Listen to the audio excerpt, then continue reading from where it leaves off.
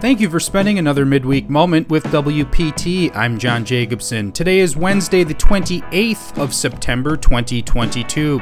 Before we get started, today's moment is brought to you by Hank's Furniture and Carpeting in Thorpe. If you're looking for big savings, this is your last chance. Hank's is now offering deep discounts on select carpets from Shaw, Dreamweaver, and Mohawk now through Friday. Or if you're not looking for carpet, massive discounts on vinyl planks and tiles, all heavy wear and commercial wear rated. Don't wait. Visit Hank's online by clicking the link in the Midweek Moment email or by calling 715-236-4265. Happy Wednesday! Hope you've stayed warm the first half of this week. It's getting chilly out there, especially in the mornings. Wow. So I was watching some news early this morning, and I just could not believe the amount of political ads, and I work in this, and I was watching the local news, and I just could not believe every single commercial. So less than 6 weeks to go. Let me know, do you have a favorite ad from the election cycle, or one that you find ridiculous, or one that you find compelling? I'm really curious which ones are catching people's eyes in WPT's membership. So email us at info@wptonline.org if you want to share. Let's jump into some news together.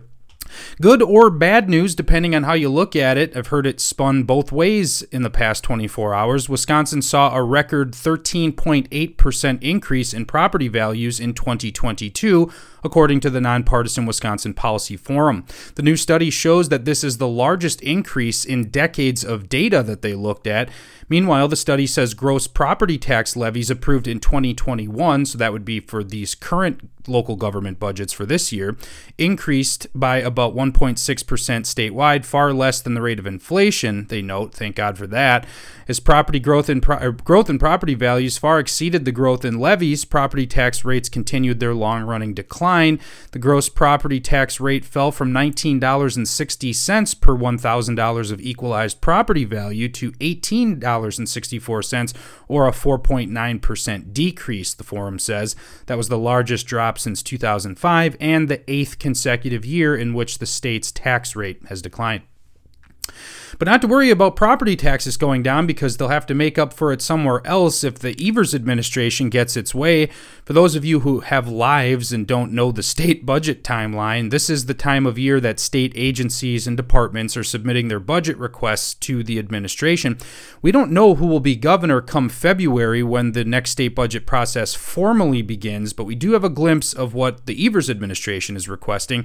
The Institute for Reforming Government yesterday found that the proposed requests by Evers' cabinet officials would increase government spending in Wisconsin by more than $7.5 billion with a B dollars. That is about a 9.3% jump in spending when Wisconsinites are dealing with record inflation, but hey, no big deal. Some of the highlights: the Department of Public Instruction is looking for a $2.4 billion budget despite serving fewer students than the previous budget, and after districts received about $1.5 billion in federal COVID cash. The UW system is requesting $435 million in new funding, along with 783 new full-time salaried benefited employees. The Department of Health Services, the people who saved us from COVID-19 by nearly bankrupting you or someone you know, is asking for $3.7 billion more. On a related note, Attorney General Josh Kaul, who is also seeking re-election in 6 weeks, released his budget request earlier this week, and it's a big one. Kaul has requested $500 million in additional funding, and that's a 60% increase compared to the current state budget funding his department. His request would include more grants for law enforcement, a 24-hour hotline to report hate crimes, more staffers, 19 more special agents, and 16 DNA and laboratory scientists. Obviously, these budget requests are cause for alarm, but we won't really know how close this could come to reality until after the election, so stay tuned. And Governor Evers, just a short while ago this morning, announced that nearly 50,000 households received assistance from the Wisconsin Emergency Rental Assistance Program, surpassing $200 million handed out in rent and utility payments statewide. The program, funded by federal dollars, provides a year and a half of current and overdue payments of rent and utilities. Evers' office said the tool has been instrumental in helping families maintain housing despite financial hardships related to the coronavirus pandemic. Evers also announced an additional $2.7 million in spending this morning for domestic violence programs in emergency and homeless shelters. Evers' office said the investments will help ensure support services are available for families and individuals who need them. And the co-chairmen of the legislature's Joint Audit Committee are looking to find out just how much taxpayers have spent on security for Governor Evers and Lieutenant Governor Barnes between July of last year and August of this year. They're also requesting information into how Wisconsin State Patrol's Dignitary Protection Unit decides what level of protection to provide those positions. According to WisPolitics in 2019, Lieutenant Governor Barnes' security had skyrocketed compared to his predecessor, Rebecca Clayfish, about 10 times the hours and expenditures.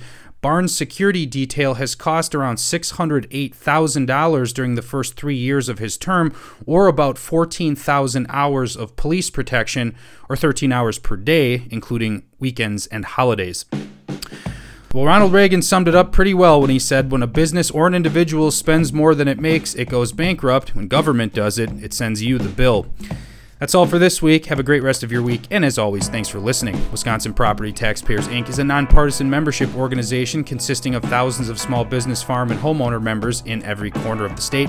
Founded in 1985, the organization is committed to providing its members with up-to-date information, legislative advocacy, and exclusive cost-saving benefits. Find out how to join at WPTOnline.org/join.